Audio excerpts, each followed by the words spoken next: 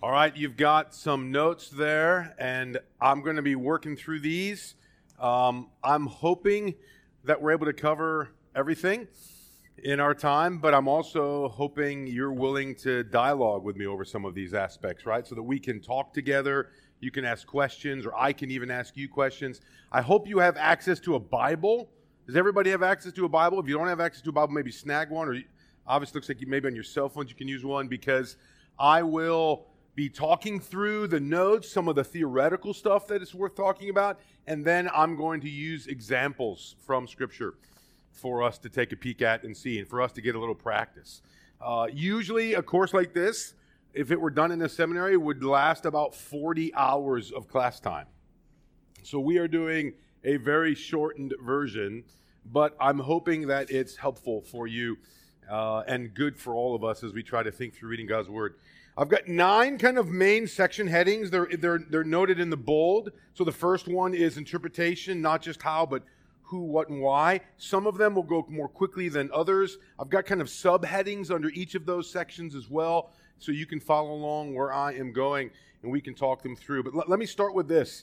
I don't want to jump into the how to do interpretation until we ask some of the other questions, the who, the what, and the why. And let me explain what I mean. The how to read the Bible is rooted in who wrote it, what the Bible is, and why we're reading it in the first place, right? I mean, so please don't see us starting with some kind of mere mechanics.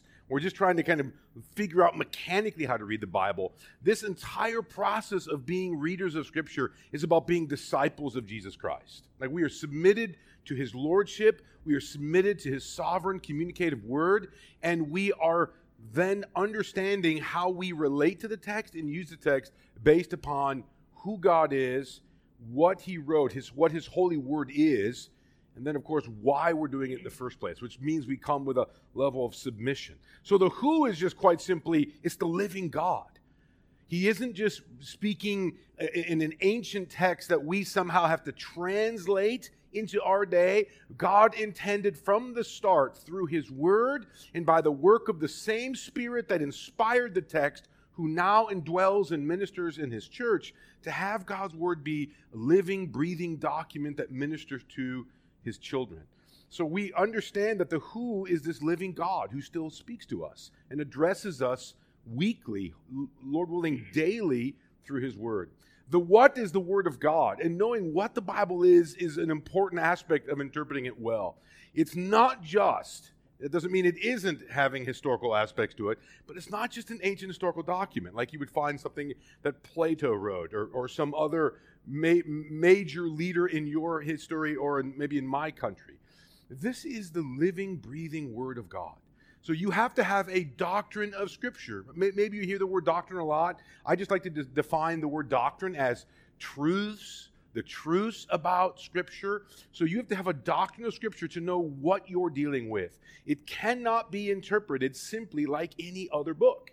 It requires a different kind of response. It requires a different kind of handling. And we'll talk about some of those aspects even today as well. Finally, why are we interpreting it? The why involves the life and the ministry of the people of God. We are interpreting this book so that we can be inundated with the truth about God and His world. We are interpreting it so that we can minister it to our children, to our friends, to other people in the church, in community groups or Bible studies, but even to a world that needs to know God's Word. How many people in this major city of Jakarta know God's Word, have access to God's Word? So what you are doing is learning this Word to not only minister amongst yourselves at CCC, whatever fellowship you're part of, but to declare the truths about God to people in your communities, in the places where you work, to your family, etc. Knowing how to do that is important. Of course, the ultimate why is for the glory of God. That we honor God and give Him glory as we interpret His text and understand it well. There are difficulties in interpretation. If you have your Bibles, turn to Ephesians chapter 1. One thing to think about when interpreting Scripture is that quite simply, it's not easy. Like, the reason it's worth having a class like this on even on a Saturday, right? Is because interpretation of Scripture isn't easy. So here's a text that's often misunderstood. Ephesians chapter 1, verses 11 through 13. I'll just read the text for us. In him we have obtained an inheritance, having been predestined according to the purpose of him who works all things according to the counsel of his will, so that we who were the first to hope in Christ might be to the praise of his glory. Now note verse 13. In him you also, in Christ, you also, when you heard the word of truth, notice it says when you heard the word of truth, the gospel of your salvation, and believed in him, were sealed with the promised Holy Spirit.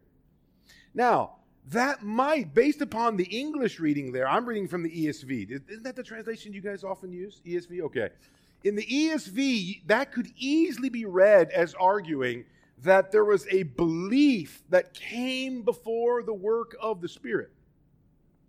But that wouldn't, and especially in the English when it says when you, and then it says believe, which are speaking as if it's past tense, and then it describes this work of the Spirit as if you're kind of on your own functioning, and then the Spirit has a role that comes into it.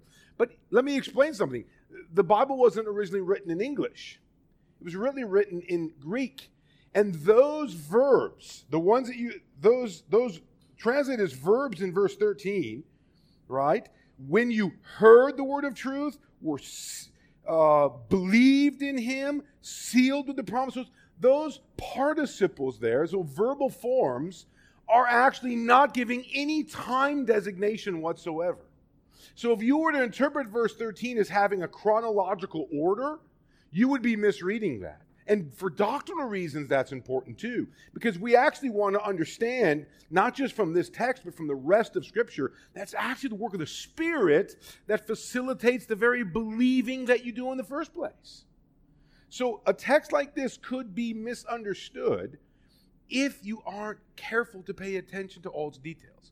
Now, I realize even the very moment I give this as an example, I potentially distance some of us from the text, because not all of us can know Greek. Right? Not all of us might know the original language. In the least, it's important to say that there are numerous facets of interpretation that we're going to be talking about in the next few hours.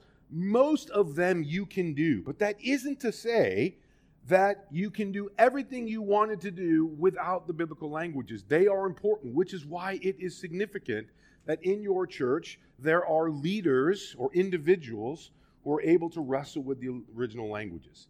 So I'm not trying to distance the text from you, but just to be realistic and say that reading right there I did in Ephesians 1:13 would be hard to do if you didn't know New Testament Greek. But there's a lot of other things that we can do without knowing Greek to be faithful to God's word and to Scripture. But all that to say is, a surface reading of Ephesians 1:13, you might have actually had a distorted view of how you're saved and the relationship of the Spirit to your salvation had you not thought through all the nuances of how a text works and how it communicates. So the very reason we're gathered here today is because it's not easy. There are things that we need to wrestle with. So I want to start this next section, a reasonable approach for interpreting the Bible. I want to start by giving you the big picture. So I'm just calling it a reasonable approach. Here is a 3-step process you could do anytime you're interpreting a text. And then I'm going to walk through one text. So in essence, we're going to start with the big picture, and then the rest of our time today, I'm going to fill in a bunch of the details. But I want to start by saying here is a 3-step process that you can do to understand and interpret God's Word. One thing I want to ask first is this: is it possible to read the Bible without an agenda? Like, is it even possible to read the Bible without an agenda? And one example of a poor reading of Scripture is, it could be called the just give me Jesus approach, right? Where there's no theological categories being brought to the text. There's no doctrine, creedal, confessional, There's no ecclesial or church kind of context. It's kind of a me and Jesus approach. We need a rigorously thought out hermeneutic. We need to think through how I interpret, the why, the what. It's not whether we have a theology. Even if you are sitting here today as an atheist, if you come in here and you don't believe this Christianity thing at all, and you're just kind of interested to hear how a Christian reads the Bible, you are coming with a theological system in mind. You are bringing categories to the text. So it's not as if we don't have a theology. It's whether or not we are aware of what theological categories, what things we bring to the text, and we want to think through those this afternoon.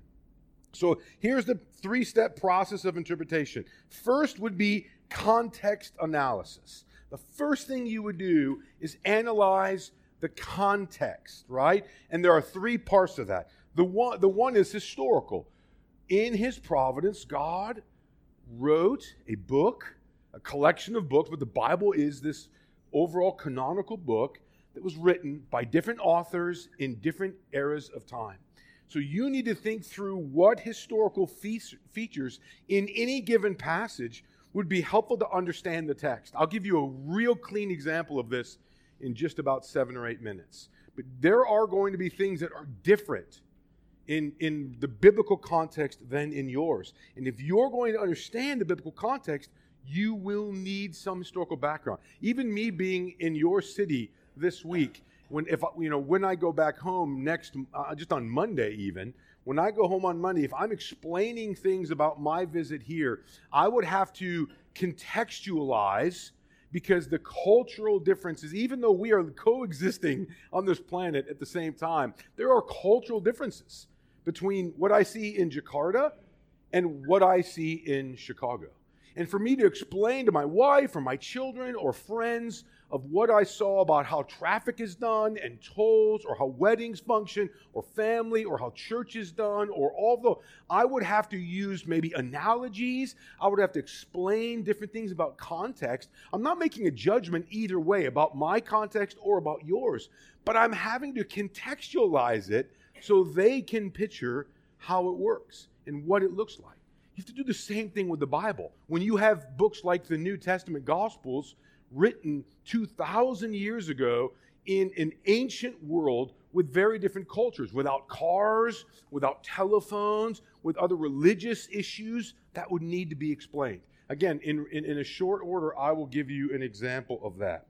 Things that you might want to talk about with historical context would be author or date. It would be the audience, what do we know about the audience, and other social, cultural aspects that are significant. Maybe one aspect that's, a few of us were talking last night at dinner, and if you were to describe, we were trying to think, what's the best way to describe like American food? And honestly, I couldn't think of anything for a few minutes. And then finally, we kind of decided one aspect about American food is convenience. Right? They want convenience. Americans want convenience. And that is a value that will direct and determine where restaurants are located, how much space there is for parking. Is there drive-through, which more restaurants use drive-through than they actually use the tables in the building. The way it's packaged, even the kind of food that they'll cook, because for whatever reason, right or wrong, right? You don't even have to make a judgment about it. Convenience is a big deal for Americans. And if somebody's going to open an Indonesian restaurant in Chicago, which I'd be more than happy if you did, you're going to have to think about contextualizing that in Chicago. They will want convenience, right? In contrast to maybe other cultural values that might be here that would need to be explained, social values. Maybe here it seems like in this context, there's a bit more of an honor-shame culture than there is in America that would need to be understood if someone's going to live here, get married here, relate to their family well here. You would need to explain to an American what you just is as normal as the oxygen you're breathing, because an American didn't grow up in that context. So we need to do that with the Bible, and we'll see an example of that in a minute. Another context isn't historical, it's literary. Literary context is saying, where does this passage fit into the book? So where is this passage that we're interpreting, where does it fit in the book? So we're coming to approach a text, right? Maybe you, and not me, let's say you were preaching the second half of John 14 tomorrow. You were going to prepare the sermon. The first thing you would do, based upon what we've talked about so far, is think through the historical context. Are we in the Old Testament? Is this under the Old Covenant? Well, this is the New Testament. Okay, this is first century Jewish, Greco-Roman context. Is there anything in the text that needs to be explained based upon its historical situatedness? Then the second thing you would do, okay, where am I? I'm not in John 1, I'm in John 14. So what's gone on before? Where am I in the story of the gospel as a whole? What issues have already been raised and addressed by the gospel that I need to come to the text knowing before I'm going to rightly interpret what the words in the text are saying? Finally, the last thing with context is redemptive context. Where does this passage fit into redemptive history? When I say redemptive history, what do I mean? What do I mean when I say redemptive history? Can somebody give me an answer to that? What's redemptive history? Have you heard that term before? I see some nodding, but Gray, of course you've heard it before. Somebody try. Give me an answer. What do you think?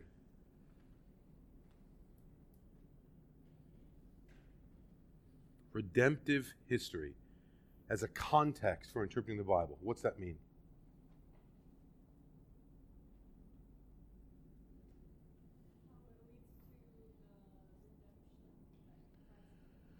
Yeah, how it leads to the redemption. So maybe another way of saying what you're saying is, where in the entire biblical story does this passage fit? So we're not just thinking historical context, where in human history, so we understand different cultures, different values, different aspects of a nation or a world.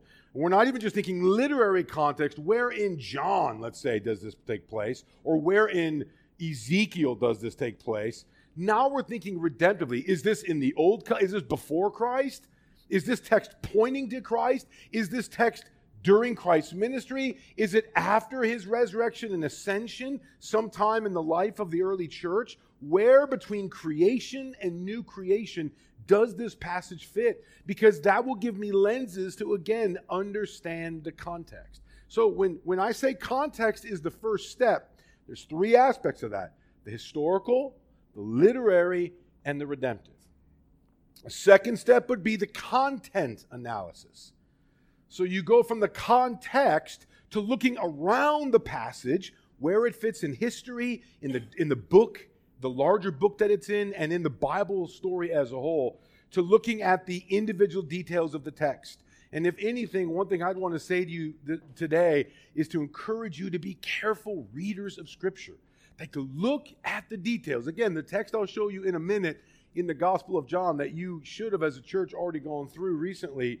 I want to show you how careful you need to look at the details. So here are some aspects of content analysis. You want to isolate the literary unit. You want to find a preachable or single unit of text.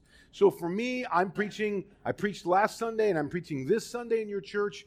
You guys had just finished John 13. For me, the next two units, single units, were the first half of John 14 and then the second half of John 14. I could have preached on one verse. I could have preached on all of John 14. In fact, you could just do a study on the whole Bible every single Sunday.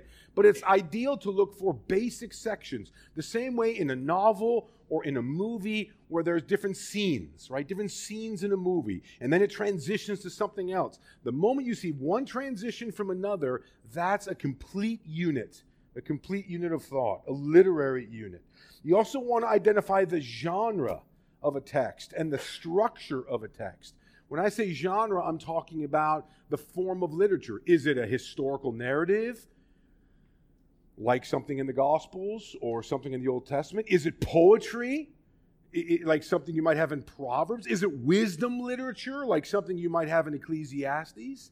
Is it prophetic literature, like something you might have in Isaiah? Each of those are going to need to be read with slightly different lenses, a different slight focus, and how the text is meant to work. But then also structure. Is there a way to break down? So even you'll see what I do tomorrow in church, I actually think there are three sections to the second half of John 14.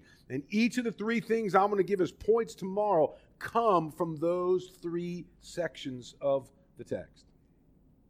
You also then want to outline the passage into its parts. And those parts might include, in a letter, that would look different than a narrative. In a letter, you want to analyze things like, for example, the logical flow, the argument someone like Paul in Ephesians is making. If you're reading Paul, he's going to make an argument.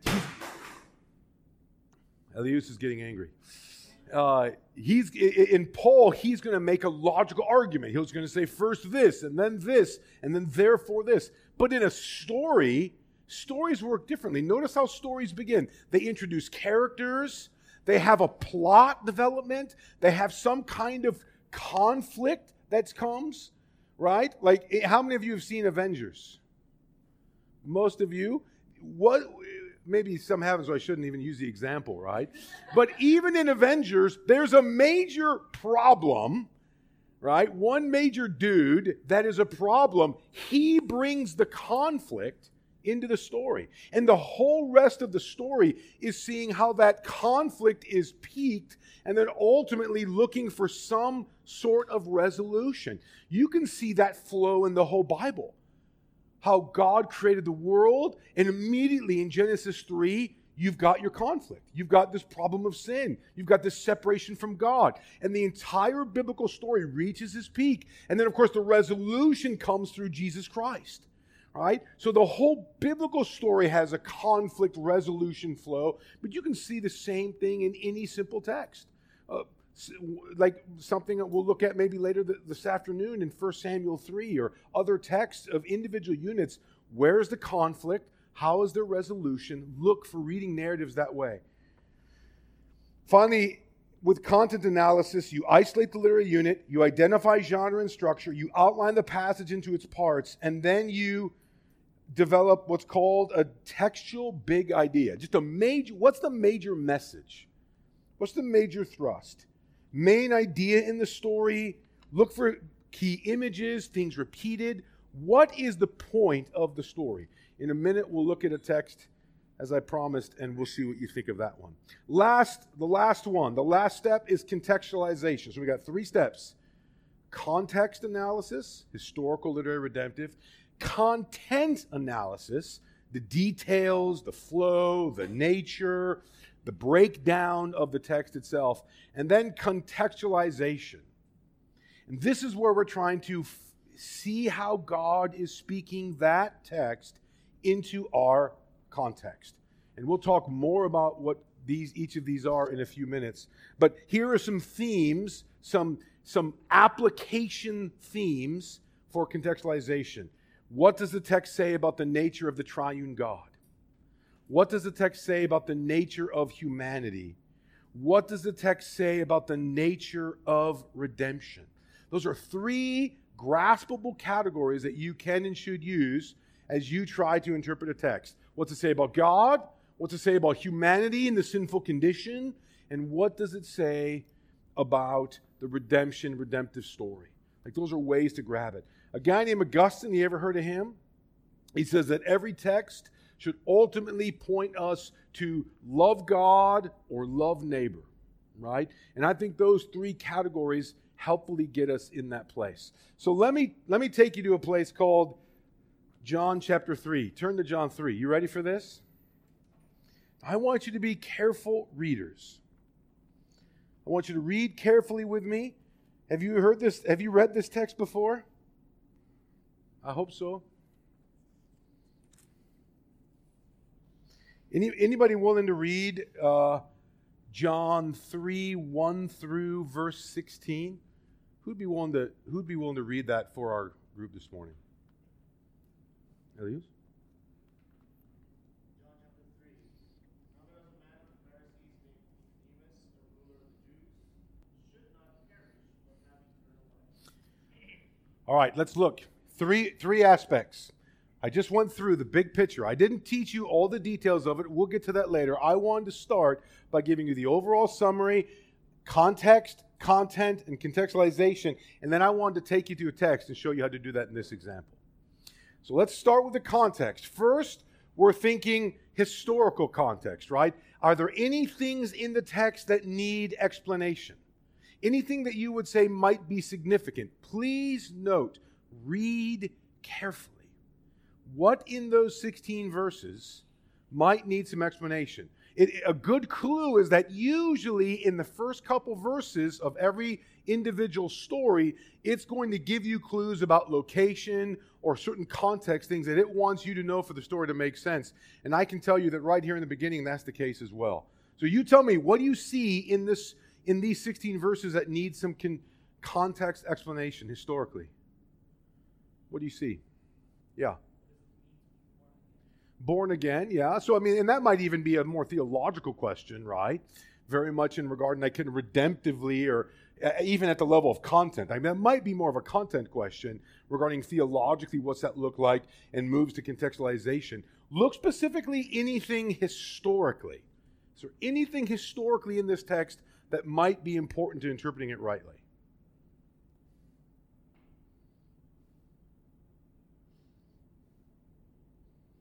Look at verse 1 closely. What do you see in verse 1? Yeah, I mean, who is this Nicodemus guy, right? Now, let me give you a couple details. Again, this is where knowing the context is a little helpful. The Gospel of John doesn't name people very often. Like, if you only had John and didn't have Matthew, Mark, and Luke, you would never know that the mother of Jesus was named Mary. Who's the blind guy in John 9? Blind guy. Who's the lame man in John 5?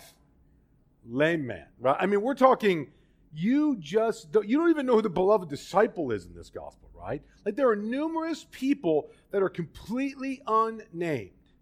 So when John, first of all, when he gives a name, it's a big deal. Now, any of you wearing Nike shoes? Nicodemus comes from the word Nike. It really means from Nikao, the Greek word, Nikao, and it literally means the conquering one. So his name means one who conquers. Now that's interesting, isn't it? There's other details in the text that are important. Look at the descriptions, at least in the ESV ordering. Look at the descriptions that surround the name of Nicodemus. What does it say about him? Pharisee. Now, tell me, what do you know about those two parties, those two positions? What do you know about Pharisees, and what do you know about ruler of the Jews? Do you know anything? Not in general. Do you know anything about the Pharisees and ruler of the Jews? Let me give you some information. The Pharisees were never members of the ruling Jews. Like, very, very rarely. In America, and I can't speak in your context for a good analogy, so maybe you can help me with one. But in America, there are two main political parties. Maybe you've heard of these: Republican and Democrat, right? Republican is Donald Trump. Democrat was Barack Obama. You've heard of those guys. It would be like saying that Barack Obama is a Republican and then the leader of the Democratic Party. Now, if an American heard that, they'd be like, that doesn't make sense. Like, you're either a Democrat or you're a Republican. You cannot be both. Yet this text is carefully telling you, and notice on both sides of the name, almost like parentheses, right? It's telling you what seemingly would be a contradiction, that there's this guy who somehow is involved. He's a Pharisee by his personal beliefs, the lower class, grassroots level Jewish party, yet he's a member of the ruling council, which is the aristocracy, the wealthy, the wealthy leaders of Judaism. How can that be? Well, the clue again comes in his name. There is historical evidence that a couple generations before the life of Jesus, the Jews were in a war, and they were battling some Greeks who were challenging some of their area. And a guy by the name of Gurion, which is this guy's like great-grandfather, a guy by the name of Gurion who was a Pharisee, just a low level. He wasn't wealthy. He wasn't in the Congress of the Jews, the Sanhedrin. He was just merely a low-level conservative Pharisee. He was brave in battle. He was a military hero. He did some amazing things that brought him great honor. And so they gave him a title, the Conquering One, like royalty, a title that would pass down from generation to generation. And they let him have land and property. He grew in wealth and was able to get to have a position in the Jewish ruling council. Yet he still, guess what? He's still a Pharisee in his belief system. He's still a conservative in his belief system. So when this guy is introduced in verse 1 by the Gospel of John, it wants you to picture a very unique individual, right? It wants you to see Nicodemus as the conquering one, right? He's the one right there coming to conquer Jesus. Now, the moment we move from historical context to literary context, look at what happened just before this scene. Like if you just ran to John 3, you're like, yeah, big deal, this guy. So he's a tough guy, right? He's a big deal. What's the significance of that? Well, put it in the context of John. What happened in John chapter 2 at the very end? Jesus walks into the temple, right? Imagine maybe going to the president or the governor's house in Jakarta and flipping tables over and seeing how long you'd be standing there in the lobby, right? Like imagine going into the White House and just being very frustrated with Trump, like probably most of the world, and deciding you're going to flip tables and throw vases and just break a few mirrors and just say, this is ridiculous, I don't like what's going on in this country. Imagine how long before a few dozen security guards would be on you and you'd be in real trouble.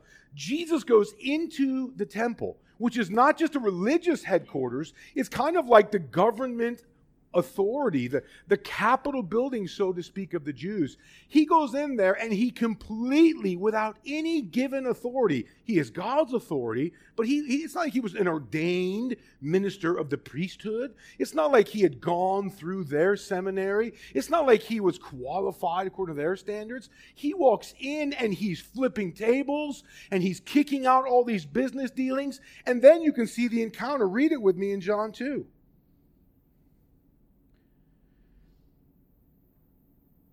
The Jews show up and they say to him, what sign do you, this is verse 18. What sign do you show us for doing these things? Please don't hear that, by the way, as just like a soft little question. As if they said, excuse me, sir, if I may, do you happen to have a sign? That's not what they're saying. I mean, they walk, picture this courtyard, like all the merchants kind of walk out and people are to the side and Jesus is standing there saying, this is my Father's house, and the disciples are listening, and then all of a sudden, boom, doors open, security, temple guards run out, in walk all these priests, and then the top official priest walked up, maybe grab him by the collar of some sort and say, who do you think you are? That's what they're asking him. They're not like apologizing. They're like, do you think you have any right to be here? Do you think you have any warrant to be here? Do you run this place? Now, there's irony in the whole scene, isn't there? Because in reality, he does run the place. But they don't see that. So feel, though, how the narrative is describing tension. What sign do you do to show us for doing these things? Then Jesus answered. I mean, Jesus comes harsh. Like, it's not just a cute little saying. He's like, oh, you want to go? Here we go. He's like, destroy this temple, and in 3 days I will raise it up. Man, he looks him right in the eye, and he says, destroy this temple, and in 3 days I'll raise it up. And the Jews, they mock him. I mean, they're basically calling him an idiot. They're like, it took almost half a century to build this, you idiot. I mean, that's what they're saying. That's what they're communicating. And you say you can do it in 3 days? Now, a couple things to know, again, about literary context.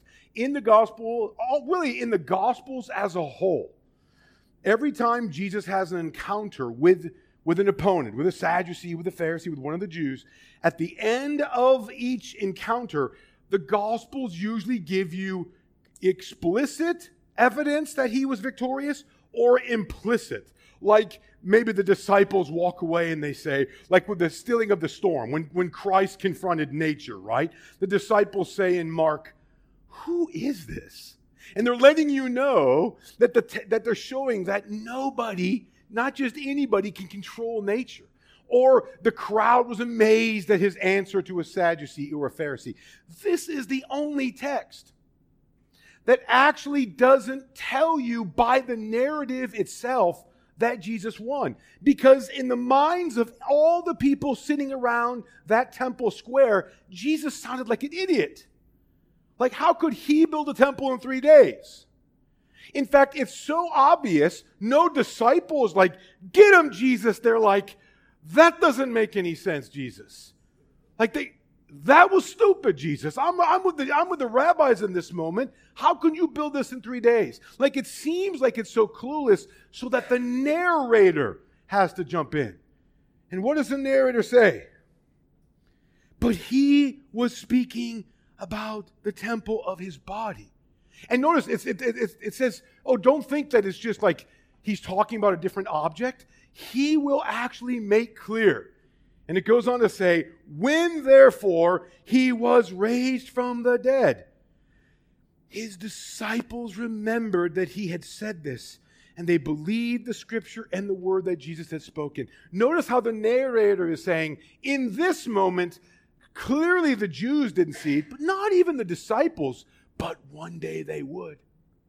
That Jesus had the full right to be there. But notice what happens. He's confronted, and Jesus, with the authority of his Father, doesn't back down. In the Jewish honor-shame culture that he was in, when he was shamed that way to avoid the kind of public and private persecution he would have received, he should have scurried off, shut his mouth, tail between his legs, run away. But Jesus didn't stop preaching. Look at the end of verse 2.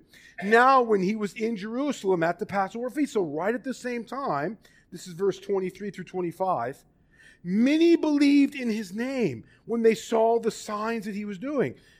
But Jesus, on his part, did not entrust himself to them, because he knew all people and needed no one to bear witness about man, for he himself knew what was in man. Couple things to note.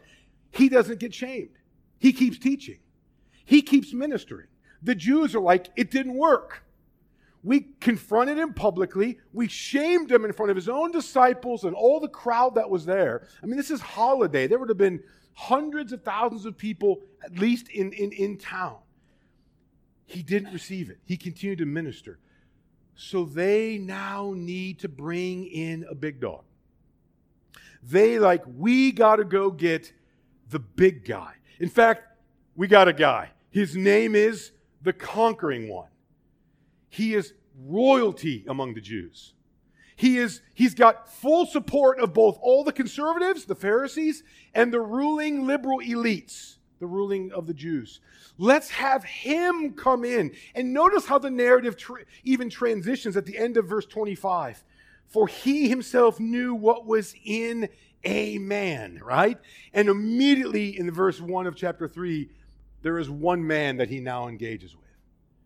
Now, there's a lot of context. Notice all we've done right there is context analysis, right? We've looked at the historical details. We've looked at the larger literary context in the Gospel of John. You are now primed to see a major encounter between Jesus, the Son of Man, and the Conquering One, Nicodemus. Now, any comments on what we've talked, before we get into content, any comments on what I've just talked about? Any observations, questions, thoughts?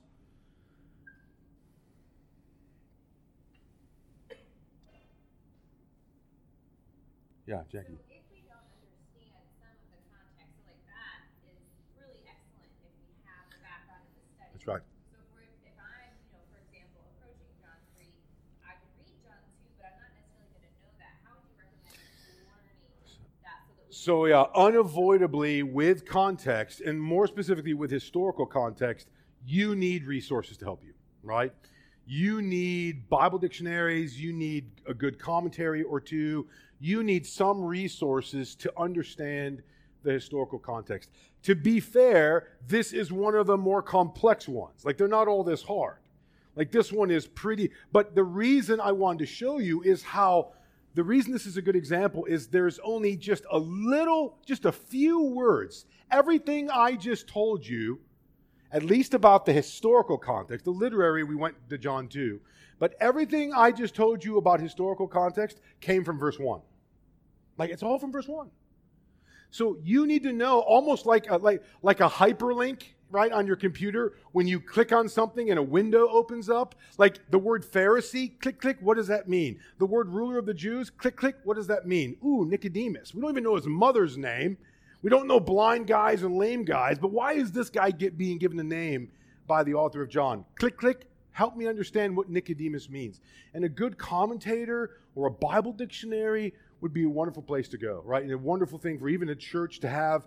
At our church, we have just a few of those on the shelf available for people if they're leading a small group or a Bible study, or even for their own personal study to look up some of those things. So again, to be fair, there is some work involved with the context analysis, and they're not all this complex. I wanted to show you how sometimes Scripture doesn't list 3 paragraphs to want you to think about historical context. It'll mention one word, one phrase, one party, one name, and you need to explain that. It'd be like in Indonesia. Is it called the Monas? Is it Monas? Monas. I have no idea what that represents, right? But I saw it driving by the other day. But I have no idea what it means. So if I'm reading something that you're writing, and there's a whole lot of religious history or political history connected to that, and you were to mention that in writing, as a guy from Chicago, I'd be like, click, click, what is that? Like, what does that even mean? How does that relate to what you're saying? And once I got information on that, now I could make sense of the rest of what you were talking about. Or if 400 years from now, somebody hears the name Obama, like, who's Obama? Is it an African guy? Well, kinda, but he was actually an American president. Like, knowing information on Obama would be important for somebody 400 years from now if they're looking at something in American or even international history around this time of life, right? So just knowing that background information can become important. And it doesn't always have to be huge paragraphs. It can just be a word or a phrase or a name or a party that the Bible is assuming you're going to know those things. And when you don't know those, look them up.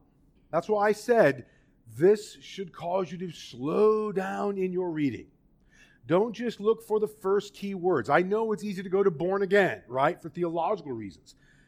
But you haven't even gotten past the context yet. You haven't even gotten, we'll keep working through the text, but you haven't even gotten past, this is a battle about to take place. Ironically, I think most people think John 3 is a friendly guy coming to meet with Jesus. Like, they kind of view it as hey, Jesus, you're a great guy. You got some good teachings going on, a couple cool miracles. Help me out here. Tell me about the gospel, will you? If that is the reading, then that means they breezed right past verse 1 and never even saw what it meant. Be like somebody 400 years from now seeing the name Barack Obama and going to Africa to find out what they can find out about him and not thinking about the White House, right? Like, if you don't know the context, historically, literary, you're going to be in trouble. Other thoughts, comments, yeah.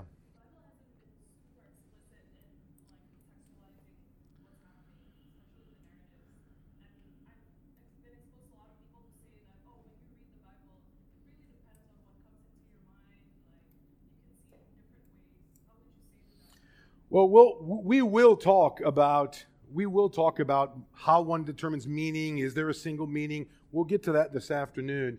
Part of me would want to put the emphasis on taking seriously the communicative intention of the text itself, right? It's not just a free-floating book of cool sayings.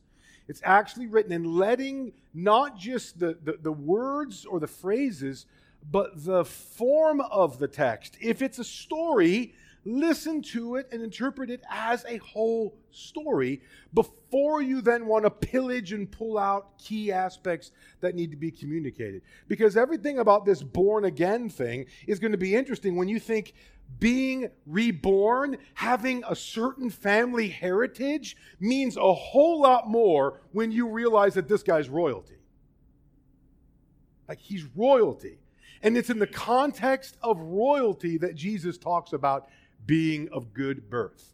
That changes or adds nuance to the meaning that could be completely missed, and we could just think of it in loose theological ways, which aren't necessarily wrong, but get the full meat. Get the full meat of the text and let it do its communicative work.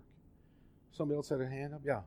So, as a Christian all my life, I would have read that message a couple dozen times at least. But I never reached the depth of the understanding that you just shared with us. So my question is, I'm just wondering, for people like Augustine or even Calvin, 500 years ago, 1,000 years ago, would they have the same understanding of particular passages in the Bible, or now we have a lot more depth of the entire Bible as a kind of aspect? I want to answer your questions as yes and yes. Yes, they would have interpreted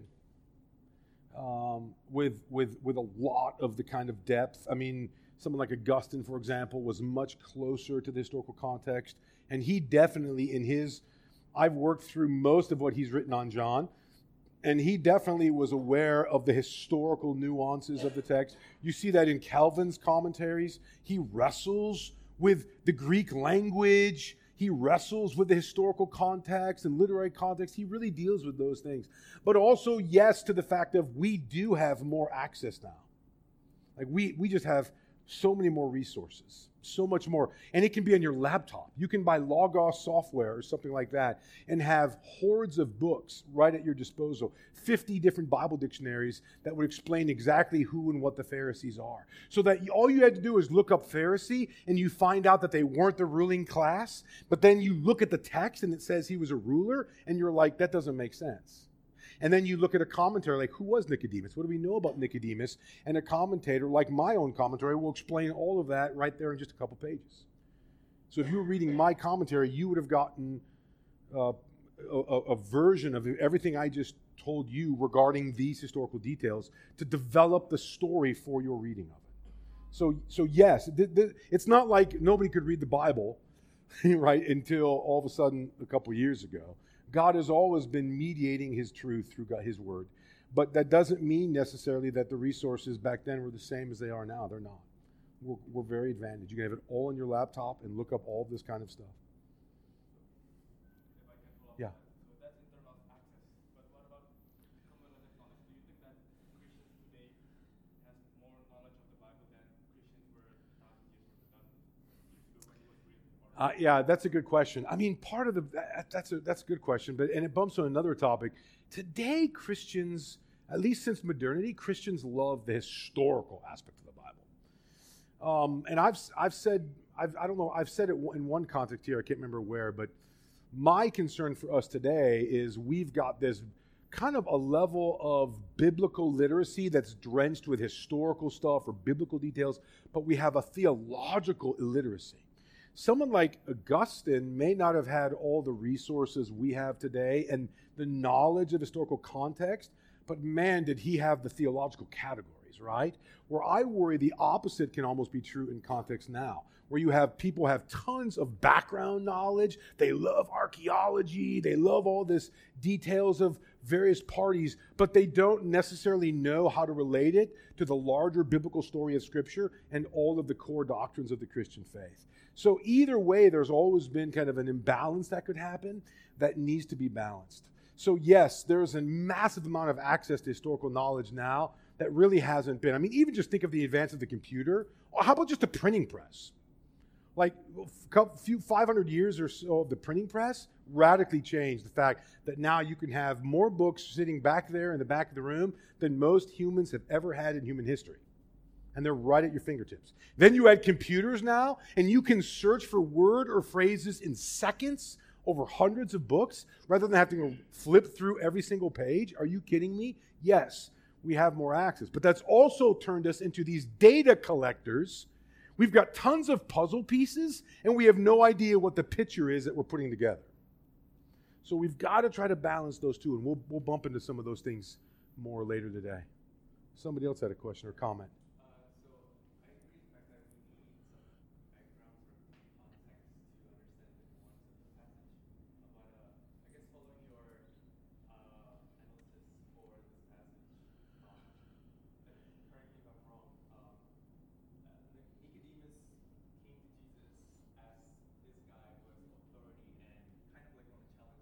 Yes. But also I've heard, I guess, a little bit different interpretation where the fact that he's an authority, he's the one with power, and yet come to Jesus by night, showing that he's kind of insecure, because no one comes to like a rabbi or a teacher at night. And so I guess my point is like, how... So the question would be then, does night, and I would say the night actually strengthens this argument immensely. Notice what you did, though, and this is what most people do. When they hear the word night, they try to reimagine the scene. So they picture night, and they're picturing, what are they picturing? Coming when you're not seen, coming in secret, like coming humbly. But just as likely, historically, night in an agrarian culture, when everyone's farmers, it was nighttime when Jesus was with most people. By coming at nighttime, Nicodemus had the biggest crowd around Jesus with which to shame him. But there's even more than that. And the evidence, I think, is in the text. Every single example of night language in the Gospel of John, hands down, is always negative and always involving conflict. If you go to the very beginning of the gospel, the first 5 verses, what does John say? Light came into the darkness, and the darkness could not overcome it. So right there, it's giving this huge umbrella. Okay, guys, this is a story of a broken, fallen, sinful creation and its battle against Jesus Christ, who is the light of the world, right? So the whole story, but chapter 10 mentions cold and dark. John 13, right, the supper when Judas betrays Jesus. Like, we all knew it was a supper, which means it was evening. Like, we knew what time it was. And right after Satan entered into Judas and Judas departs, what's the narrative say? And it was night. Now, is it saying it was night to tell you about what time it was? Or is it telling you the darkness is encroaching upon Jesus? The battle is there. The Gospel of John loves to use symbolic language like lightness or dark to create the context that explains the action taking place. So the very fact that this text speaks about the night should already clue you in that this is a battle scene. And the evidence for that is not me guessing about when did people come at night. Like, it's not me guessing about how did they come at night or why would they come at night. It's actually just reading the text. When I read the Gospel of John, every time I see night or darkness, it's evil fighting Christ. He came at night. What should I be thinking? It's a battle scene. So look at the evidence. You've got his name, which emphasizes battle. You've got these 2 positions, which connect to this historical person that we know. You've got this night language, which throughout the gospel is all a battle scene. You would be hard-pressed to try to find a positive reading of this encounter between Nicodemus and Jesus. Is that helpful?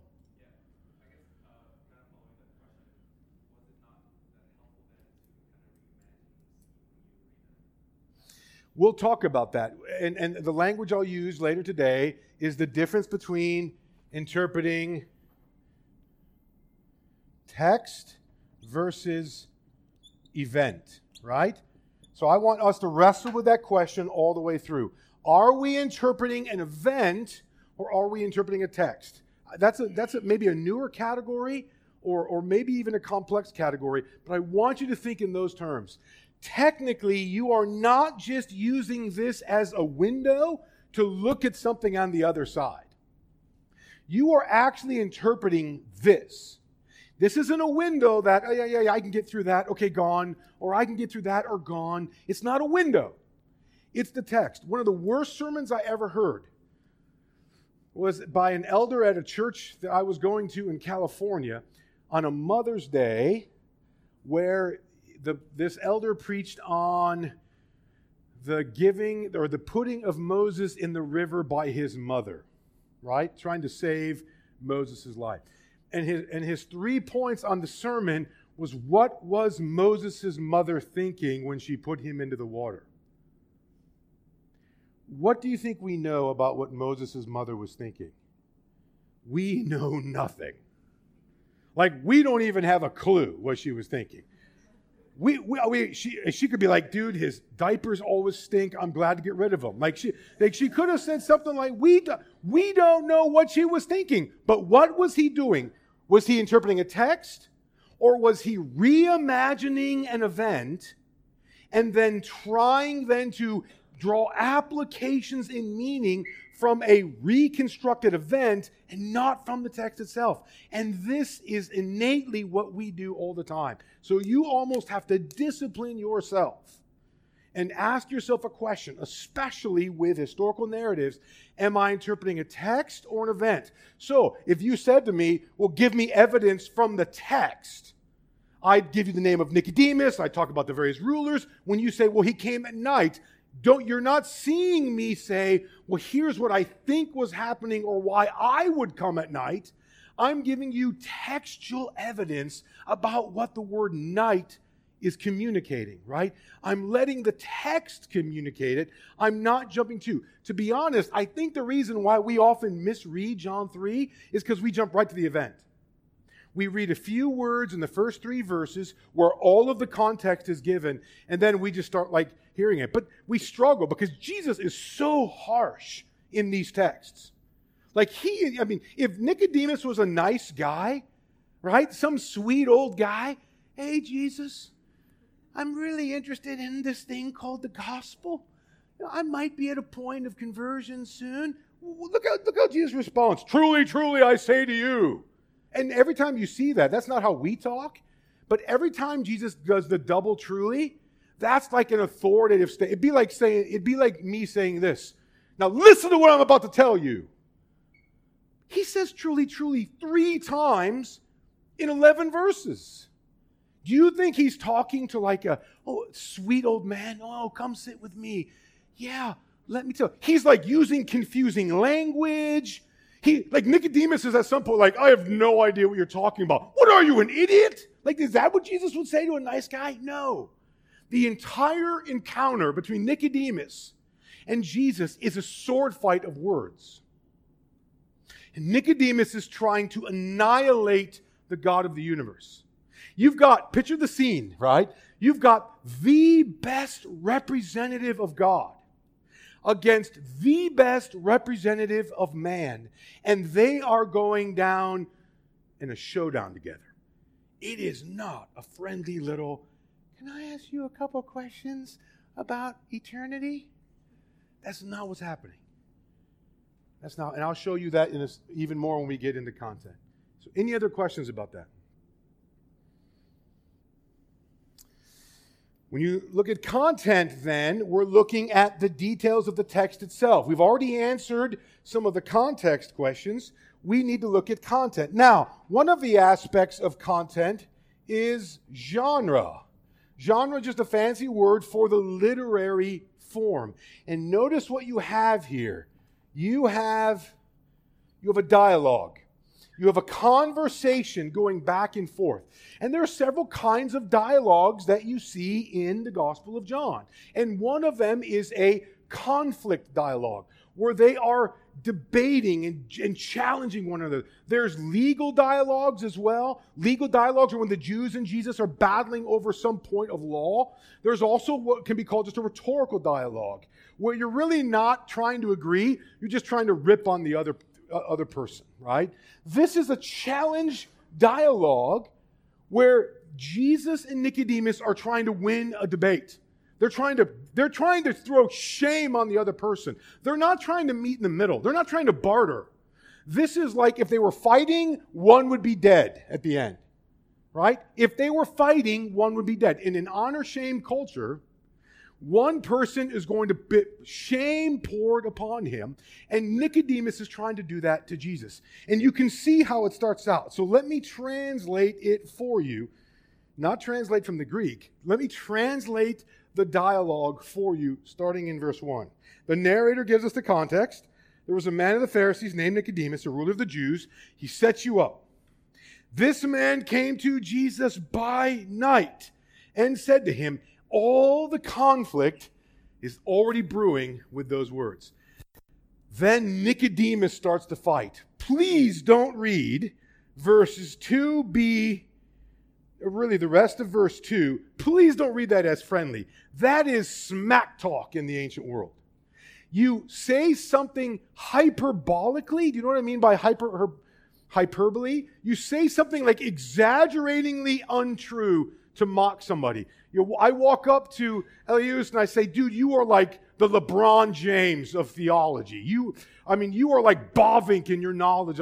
You're like Tim Keller as a pastor. I'm praising him in such ridiculous ways that he actually gets offended at me, right? That's what Nicodemus is doing. Rabbi, we know. Who's the we, by the way? Notice that. Like he came representing people, didn't he? We know that you are a teacher come from God. Don't miss that. What's a teacher in the ancient world in Judaism? That's a rabbi. Rabbi means you're ordained. If Jesus had been ordained, he would have had freedom to speak authoritatively in the temple. He just got mocked in the temple for not being ordained. Do you see how it's hyperbole? He goes on, for no one can do these signs. Wait a second. They just said he couldn't do signs the previous text. They just said, show us a sign. Oh, clearly you're doing such great signs. I mean, imagine the way he's mocking him. Picture, by the way, Nicodemus with this entourage, with this group of people. Arguably the crowd moved. Jesus was teaching some evening when all the farmers were off work. He waited till all the people were there. The crowd is laughing at Nicodemus, and no one wants to mess with him because he's probably got the royal guard sitting right next to him. And then he even throws down the final comment. For no one could do these signs that you do unless God is with him, which they just declared was not true. Now, that explains why Jesus comes strong right away. Notice, he does. Jesus, if Nicodemus had said, you know, can you just tell me about the cross or like what you're here for? Let me tell you something, man. Like that wouldn't make sense. But when Nicodemus shreds him, mocks him, we know you're nothing. We know you're not from God. There's nothing you're doing that represents God. There is nothing here. Even the teacher come from God is probably an allusion to Deuteronomy 18, which is the future coming of Moses. Like he is using technical jargon to mock Jesus' person. So what does Jesus do? It's a challenge. He's got to engage. It's a fight. He's fighting representatively for the honor of God. So he pushes back. Truly, truly, I say to you. Jesus just as strongly says, no, you listen to me. Notice how forceful he can be. And he says this, unless one is born again, he cannot see the kingdom of God. Now, there's the little explanation of the literary content is needed here. One key aspect of a challenge dialogue is that there were often playful use of words. Like they would trick each other with language to try to confuse them. They would say a word that could mean two things. That word translated born again, do you have a little footnote in your Bible there?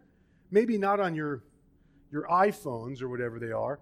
But if you have a textual Bible, it said born again is the Greek word anothen, and it could be translated born from above. So Jesus used a word that could mean one of two things. Does it mean born again or born from above, right? Is it an adverb of time or an adverb of place? And he doesn't show his cards. He's forcing Nicodemus to make a choice. So even when we say born again, we're choosing an adverb of time. It's technically what Jesus is going to talk about is born from above, which is an adverb of place. And Nicodemus takes it as an adverb of time, but Jesus intended an adverb of place. So even the translator is kind of has a raw deal here, because what word do you put down? You really have to put a word down that could mean both words, and that maybe in Indonesian there's something, but in English there really isn't a word there. Nicodemus chooses. Notice he mocks. He's not asking a question. I'm a little confused, Jesus. That's not what he's saying. He's mocking Jesus. How can a man be born when he is old? Notice how he took it. He took it as an adverb of time, not of place. Can he enter notice how he tries to slam Jesus. Can he enter a second time into his mother's womb and be born? How does Jesus respond? Does he respond passively or does he respond strongly? He responds strongly. Truly, truly, I say to you, unless one is born of water and the Spirit. Notice, he's using that language again. Again, he uses language that's hard to interpret. Now, he will, not just in this text, arguably, but to be honest with you, the rest of the gospel and in God's providence, the rest of Scripture fleshes out theologically what those terms mean. But in the context of this dialogue, he is just knocking Nicodemus off his feet. Unless one is born of water and the Spirit, notice now he's saying the answer is born from above, he cannot enter the kingdom of God. That which is born of the flesh is flesh, and born of the Spirit is spirit. Do not marvel that I say to you, you must be born again. The wind blows where it wishes, and you hear its sound, but you do not know where it comes from or where it goes. So it was with everyone who was born of the Spirit. At this point, Nicodemus, if it was a wrestling match, he's down to one knee, and he's about to be tipped over. So he throws one kind of little swing to try and get him. How can these things be? And Jesus keeps it coming. Jesus answered him, you are the teacher of Israel? You're going to notice, by the way, starting in verse 10, every rebuke Nicodemus gave to Jesus, Jesus is going to give right back. Nicodemus mocked Jesus for not being a teacher. What's Jesus doing? Oh, so you're the teacher, Nicodemus. You're going to be the one who teaches, right? Clearly you're the teacher then, if I'm not the teacher. You call yourself... The verse is, are you the teacher of Israel and yet you do not understand these things? Truly, truly, I say to you, notice what Jesus says. We speak. Who's the we of Jesus? Why does Jesus say we? Thoughts? Who's the we? The Trinitarian God? But more importantly, or equally important, who also said we at the beginning of the story? Nicodemus. Like, oh, Nicodemus, you've got a few people on your side? Well, I speak on behalf of the Father and the Spirit. I got a we too. Again, notice the perfect harmony with what was begun by Nicodemus and how every single point Jesus is knocking out of the park. We know and bear witness to what we have seen, but you do not receive our testimony. If I told you earthly things and you do not believe, how can you believe if I tell you heavenly things? And then he gives the trump card, right? No one has ascended into heaven except he who descended from heaven, the Son of Man. Notice the last thing that Nicodemus had was a big name. Did you know that the most important name for Jesus in the Gospels is Son of Man? It comes from what text? Does anybody know this? What text in the Old Testament? What's that? Solomon, did you say? No. One of the prophets, a guy named Daniel. Daniel chapter 7. In Daniel 7, there is a prophecy of one who comes like a son of man. And it is the royal entrance of a king. He has all power and all authority. So Nicodemus, to be honest with you, Son of Man is language in Daniel 7 of the judgment of God. AKA, he's a conquering one. How perfect. Nicodemus has a title, not like this one. Notice how every step of the way, Jesus annihilated his opponent. And at this point, after he said Son of Man, this is where, in the ancient world, you would pour shame on your opponent. Please hear this, because this is where, in the text, the gospel is revealed. So listen to what I'm saying and watch what it shows. Up through verse 13, everything in the text would say that Nicodemus has been annihilated. And at this point, Jesus could crush his opponent and shame him publicly and become the victor. But he changes gears radically in verse 14. He stops and says this, "And as Moses lifted up the serpent in the wilderness, so must the Son of Man be lifted up." Now, that's a story from Numbers 22. Are you familiar with that story? Notice how, again, the Bible, just like with Nicodemus or Pharisees or ruler of the Jews, it makes one little statement. It wants you to know some further context. Here, the context, though, is redemptive context of a story from the Old Testament. Moses was with the Jews. He had taken them away from Pharaoh. They're wandering. The Jews are like, dude, this isn't the life we called for, right? Like, Pharaoh was better than you, Moses. This is a raw deal. We'd be better off with Pharaoh. God hears them complaining and sends out poisonous snakes from the woods. You remember the story in Numbers 22? He sends out poisonous snakes that are biting the Israelites, and they're dropping like flies, right? They're dying. All of a sudden, the ones who see their friends and family dying cry out, "Moses, intercede for us. Ask God to show us mercy." So Moses prays to God, and God says, this is my abbreviation of a bigger story. God says, okay, create a bronze serpent, like an image of the one that's coming for judgment. Form a bronze serpent, put it on a staff, and lift it up in the air. And everyone who looks to that bronze serpent, the image, will be saved.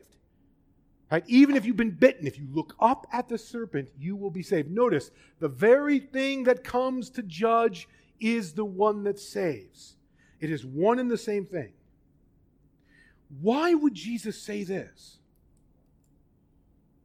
Like, why would Jesus all of a sudden throw in this little story of Numbers 22 right at the moment where Nicodemus is about to be crushed and he thinks he is about to be blown away and poured shame upon? At the moment the shame should have been given to Nicodemus by Jesus, Jesus says, "Nicodemus, I'll take the shame." Like, everybody see that?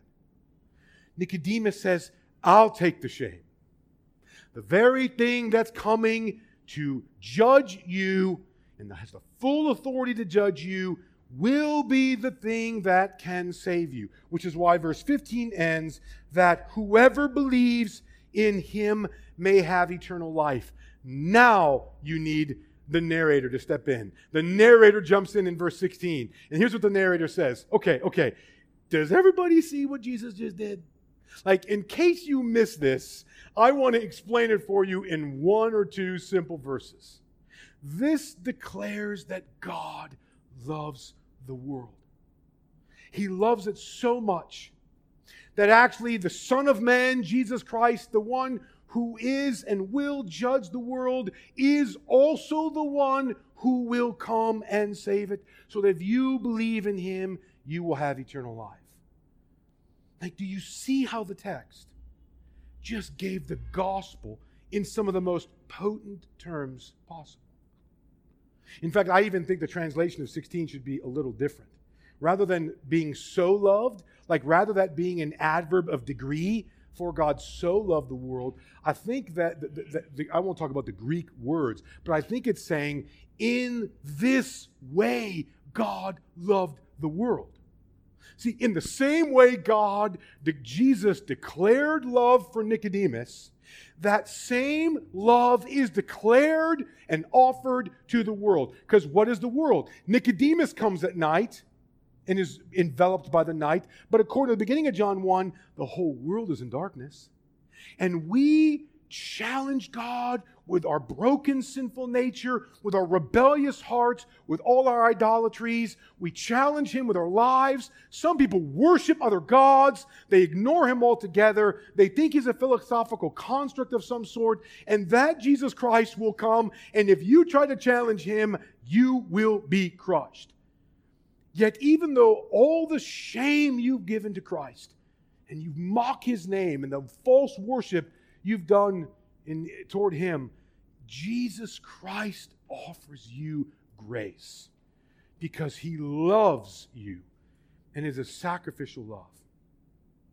Comments, thoughts on any of that?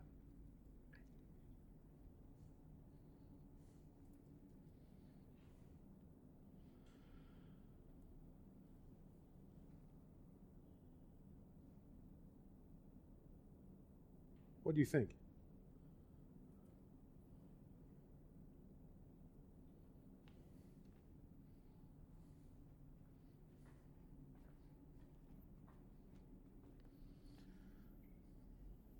What did you see me do in interpretation?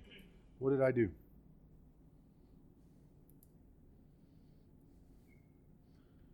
I read the text very carefully.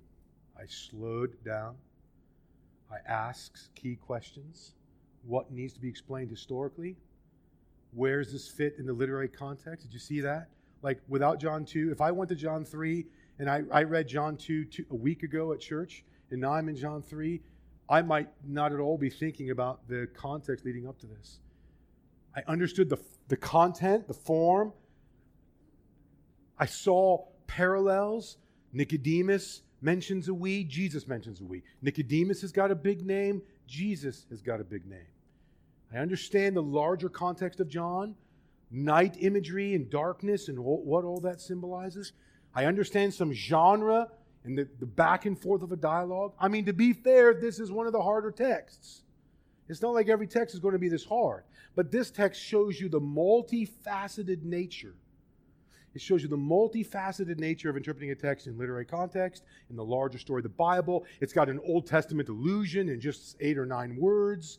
It's got all these genre issues. It's got historical issues. Like there's a lot there, but when you put it all together, is that not a beautiful text? And does that text not declare the gospel so clearly in a way that now has made its commentary verse one of the most famous verses in the world? And the reason it's famous, arguably, is because it's explaining one of the most beautiful texts where God shows humanity their sinful nature and says, I'll take the shame. Before we draw some contextualization, any comments, any thoughts on all of that? Yeah.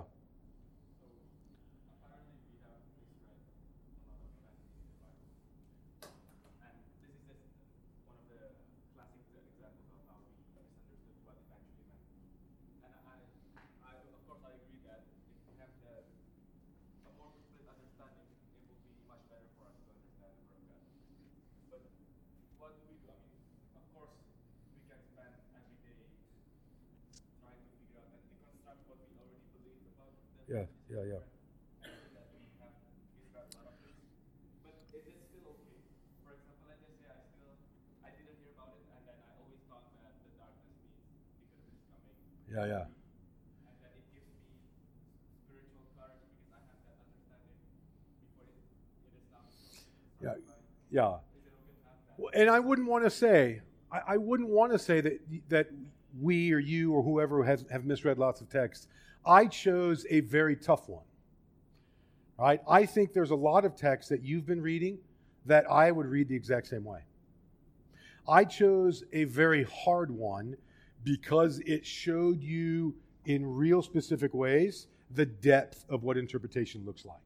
But also because it's one of the clearest depictors of the gospel in a 16-verse narrative that you're going to find in the Bible. But that's a tough one, right? I think there's a lot of other texts, probably the majority of texts that you would be reading that you're reading perfectly correctly. Like confessionally, we believe in the perspicuity of Scripture or the clarity of Scripture so that the main things, the big things, the important things, the gospel-centric things, those are clear in Scripture so that my 13-year-old son could read those and rightly be in the range of the right view. So I don't ever want to have you study this text and then deny the perspicuity of Scripture. I give you a hard example, knowing full well that the majority of the text you're reading right. But on the edges, there's going to be a few that are harder that an example like this, that is easy to misread, that should encourage you to be even more faithful in learning how to interpret the Bible so that you're seeing it all. Or maybe said another way, even those texts that you're already rightly understanding, knowing how to interpret like this will make sure that you get the full punch of the text. You're communicating its full force. You might have the right theology, but you're not necessarily seeing all the nuancing ways the text is communicating that. And it's not just about kind of hitting a basic target. We want to be as precise as we can with God's word. So within the perspicuity of Scripture, I would argue most of the time you're reading beautifully. Just to say this text is not to shame you or humiliate or undercut your confidence in reading the Bible, but to make you, if you walk away the next time you read the Bible and you've slowed down, then I've done my job. If you've asked a few different questions, like if you've thought through context, content, and contextualization a bit more carefully, then you're honoring God's word appropriately. And it might not change doing these steps, and even with some knowledge and resources of these steps, it actually might not change what you used to read the text as, but in some cases it may, and that's okay. But let's not deny the perspicuity of Scripture. Let's not deny that. Let's hold to that as well. Other comments, other thoughts?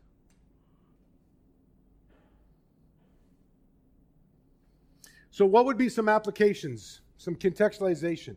Things that this text declares about God, things that this text declares about humanity and its condition, or things that this text declares... What's the last one? What's that? About redemption, correct. What do you think? What would be some things you would draw out from this text that I just interpreted for you that you would say can be contextualized if you were leading a Bible study with some people in Jakarta this coming week? What would be some contextualizing applications that you would make? Let's hear a few.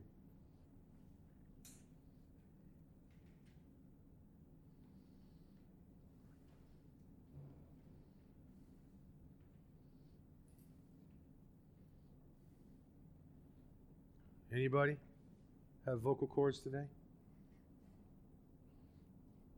About the nature of man. Unless one is born again, he cannot see the kingdom of God. That's right. So the nature of humanity, one is simply it's a work of God that's needed. And that might even just bump into all three of them in some way, right? It speaks about the nature of God, that He's doing a work, or even just the need of redemption, right?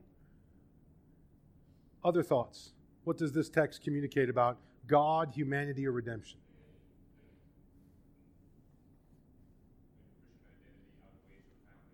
Yeah. Your Christian identity outweighs your family. I mean, that would be a powerful text. That he was literally banking on, and maybe in an Indonesian culture, he was banking on his great name and his family heritage, and Jesus Christ undercut that and made his identity. He pushed Nicodemus' identity to be in the person and work of Jesus Christ. Like, my read is that in your context, even maybe more than in American context, that might be a contextualizing truth that would be important to understand. Other thoughts? The grace of God? Why in verse 14? Like, God had the full right just to judge sin.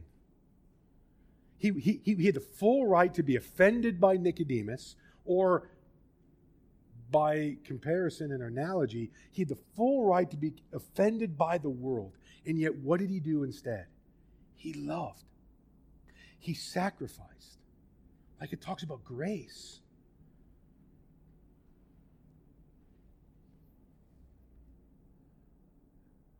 Any other thoughts?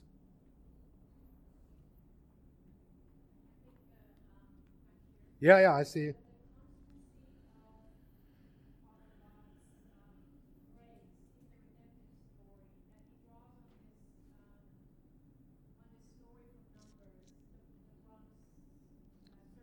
Yes.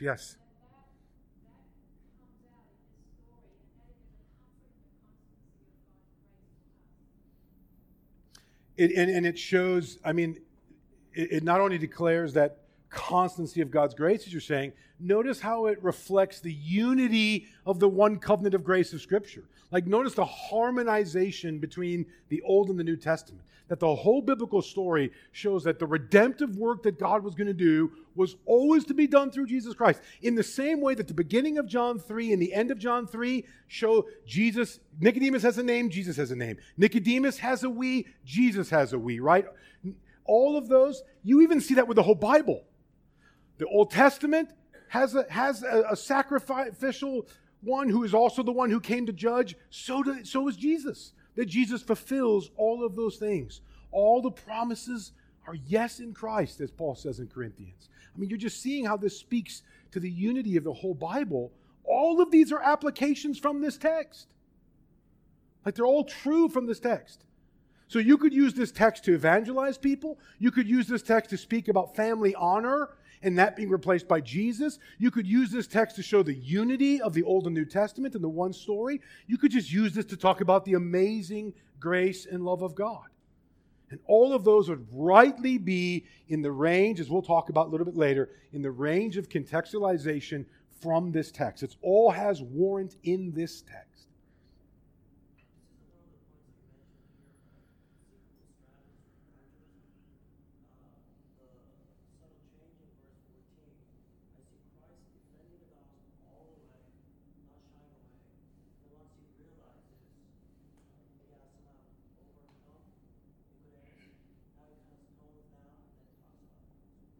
Yes. Yeah. Yeah. That we would emulate, we would copy, you're saying. Yeah. I like that. Now, even little things like the ESV has, in verse 14, has an end, right? But the conjunction there probably is translated something like yet. Probably in English should be something like yet. But I think that gets often misplaced, as if Jesus is continuing on with the same message. But at the beginning of verse 14, he makes a little bit of shift. He shifts a bit. He softens. He's coming down, then he's pointing up. Oh, you want more proof of this reading? Literary context. You see Nicodemus 2 more times. Anybody know where?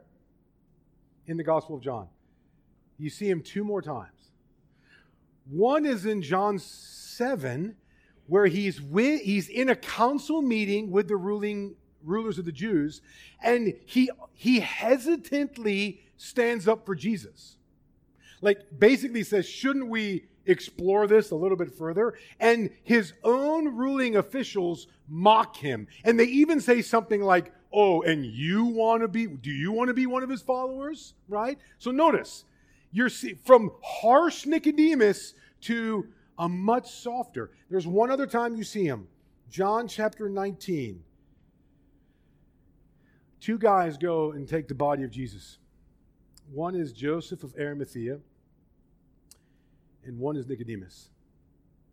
And it says that Nicodemus brought with 100 Roman pounds of spices. Now, did you know that 1 Roman pound is about a half year's worth of wages?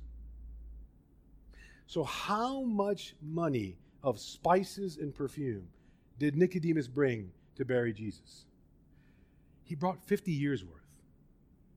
Think about that for a second. He brought 50 years of salary that one average worker would make, which tells you a couple things. Number one, he was wealthy, wasn't he? Like, he had resources. Number two, he is burying Jesus like a king. You don't do that for the average corpse. You would put a little bit on to cover the stench until the body was placed in an ossuary of some sort. He is burying Jesus like a king. So you go from John 3, total conflict, to John 7, he's asking questions. He's probing. To John 19, he is, by his actions, confessing Jesus as Lord. You actually almost see a conversion story in the Gospel of John just with the person of Nicodemus. Now notice, as we'll talk about even this afternoon, that shows that it fits the context in which we read the Gospel. It shows that it matches what we did in John 3, matches in chapter 7, and matches in John 19. All right? We spent a little bit of time on John 3, but I hope that's helpful. Let's go over some categories and concepts, and then we'll take a little break, all right? Let me just define 7 terms for you. I wanted to go through that text first so that we could refer back to that numerous times in our time today. First, what is hermeneutics? Hermeneutics is actually bigger than the task of interpretation. Hermeneutics is the study of how to do interpretation. So in a sense, hermeneutics is like a philosophy of interpretation. It's not just interpretation itself. It's not just the task of interpreting. It includes the theory of interpretation. It's the study of everything involved in interpreting a text's meaning and applying it to today for interpretation. So it's a larger category that thinks about the philosophy of why we do and how we do what we do. It's not just step 1, 2, 3. Fair enough, a lot of what I'm talking about today is going to be more the interpretation focus. Technically, hermeneutics is the umbrella under which interpretation is one of them. What is meaning? Meaning is what we are trying to grasp when we interpret. It's what we are trying to grasp. I'd like to almost give you a thicker reading of, or a thicker definition. It would be like this. Meaning is the communicative intention of the author. Meaning is so there's a few parts. Meaning is the communicative intention of the author, which has been inscribed in the text and addressed to an audience for the purpose of engagement. So there's 3 parts. It's the communicative intention of the author, but notice, you can't talk to the author, you can't read the author's mind, you can only read what the author wrote. So it's the communicative intention of the author inscribed in a text that was addressed to an audience for the purpose of engagement. It's got 3 parts. The author's intentions inscribed in the text and with an intentionality for a reader. And when you draw out the meaning, you're having the author's intentionality located in the text for the purpose of engaging the reader be what you're looking for. What is exegesis? Exegesis refers to the analysis of a text to discern communicative intent. The analysis of a text to discern communicative intent. So I like saying something like communicative intention rather than authorial intention, because I think communicative intention helps us remember it's bigger than just the author. It also helps us avoid making a mistake of focusing on the event rather than on the text. It drives you to the Word of God itself. So exegesis is analysis to discern communicative intention. Now, the word exegesis actually is most prominently used in the Gospel of John. John chapter 1, verse 18 says that Jesus Christ will reveal or explain God the Father. And the word is literally exegeomai, which we get the word exegesis from. So it's interesting to say that we're talking about exegesis, just as Jesus is the one who exegetes the Father, he communicates, he explains, he reveals who God the Father is, so too our exegesis is trying to explain or reveal the communicative intention of a biblical text. If we were to connect exegesis and hermeneutics, we would say hermeneutics is to exegesis what a rule book is to a game. So if exegesis is the game, interpreting meaning, hermeneutics is the rule book that explains how the game is played. So hermeneutics to exegesis is like rule book to a game. In order to play the game, to exegete correctly, we must play by the rules. And that's where hermeneutics comes in. What is genre? We talked a little bit about genre in John 3. Genre is simply the classification of a kind of literature. It's just, is it a poem? Is it a proverb? Is it a narrative, historical narrative? Is it wisdom literature? Is it a prophecy? Just like you might say, is it a joke? Is it a news story? Like, what kind of genre? You might say the same thing about movies. Is it a comedy? Is it a drama? Is it an action film? Is it a horror film? Is it romance? Like, just as you would classify movies into different genres, so you would classify literature. And when you classify that, you expect different things. If you thought you were going to see a comedy and you actually were seeing a horror film, you would have very different expectations about what you were watching. If you think you're interpreting prophecy or wisdom literature, and you're interpreting the Gospel of John, you're going to come with some inappropriate expectations of what you think the text should be doing. You're not looking for the text to be doing those things. So when you see the Gospel of John has a dialogue, which is a subgenre of narrative, you're expecting things like what I said to you, a play on words, a harsh back and forth encounter that needs to be balanced off one another, a lining of things up. What starts at the beginning gets concluded at the end, a play on key words, a confusing language to trick the other person up. Like you're expecting that in a dialogue. You're not expecting that in a proverb. In many ways, a genre is like a contract. It's kind of like, okay, I'm going to come over at 5. I'll bring some dinner. We're going to watch a film. That's what we'll do. You make an agreement, right? Literary genre functions the same way, that you come to a narrative or you come to wisdom literature with an agreed upon interrelationship so you can know what to expect or how they should function together. What's literary context? Simply put, it's the material that comes right before or after the text you're interpreting. That could include the context of a sentence is its paragraph. The context of a paragraph is a series of paragraphs. And the context of a series of paragraphs or a chapter is the entire discourse, the entire book. What is historical cultural context? The historical cultural context is the history, the culture, the politics, the geography, the religious realities at play in the time period when the text was written. And we've talked about some of these when we looked at context historical. And finally, what is contextualization? Contextualization is the task of bridging a biblical author's meaning to bear in our time and in our place. So again, even the example maybe of the familial stuff you saw with Nicodemus, how might that bear witness in Jakarta, Indonesia? The aspect of the grace of the gospel, how might that bear witness and be contextualized in Jakarta, Indonesia?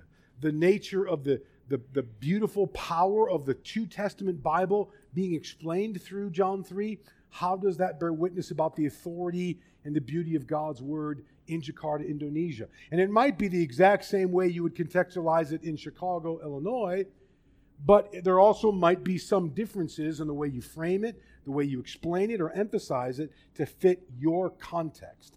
So you're contextualizing it for your location, which in 200 years might be different. But it would still be springing from the authoritative Word of God itself.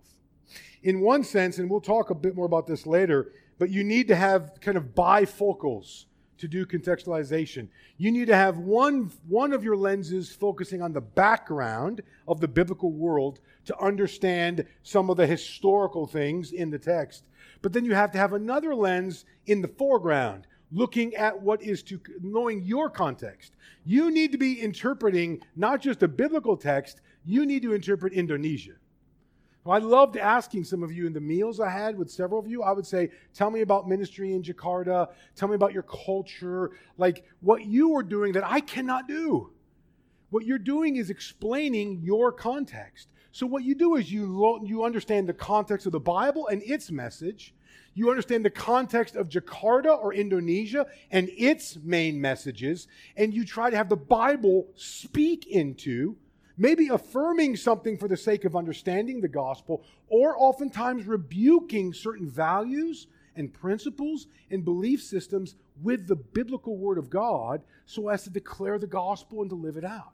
But to do that, you need to know both contexts. So honestly, as much as arguably I might be a bit more prepared than some of you or experienced than some of you in the biblical context, every one of you is more prepared to contextualize the biblical message in Jakarta, Indonesia than I am. And the task is, of course, is trying to do both of those really, really well. You're never just doing one. Knowing your culture, knowing the politics, knowing your history, knowing the values, knowing family values, personal values, work values, knowing the loves, the idols of the heart, knowing the idols of the heart of your culture and your people and just your world, being aware of that so that you can helpfully have the Bible speak into that and declare the beauty and the gift of love declared through Jesus Christ. That to me, that's where the excitement comes. So we'll take a break in just a sec, but I've given you the whole thing. What we'll do this afternoon, after a little bit of a break, is we'll look through and I'll explain some of the details of each of those. But I wanted to start before we stopped and maybe even talked a bit at lunch. I wanted to stop and just say, here's the whole story, context, content, contextualization. Here's an example of a text to do it in. And here are some defining terms that you need to understand. And then this afternoon when we come back, I'll flesh out some of the details in each of those for you a bit more closely. All right? Thank you.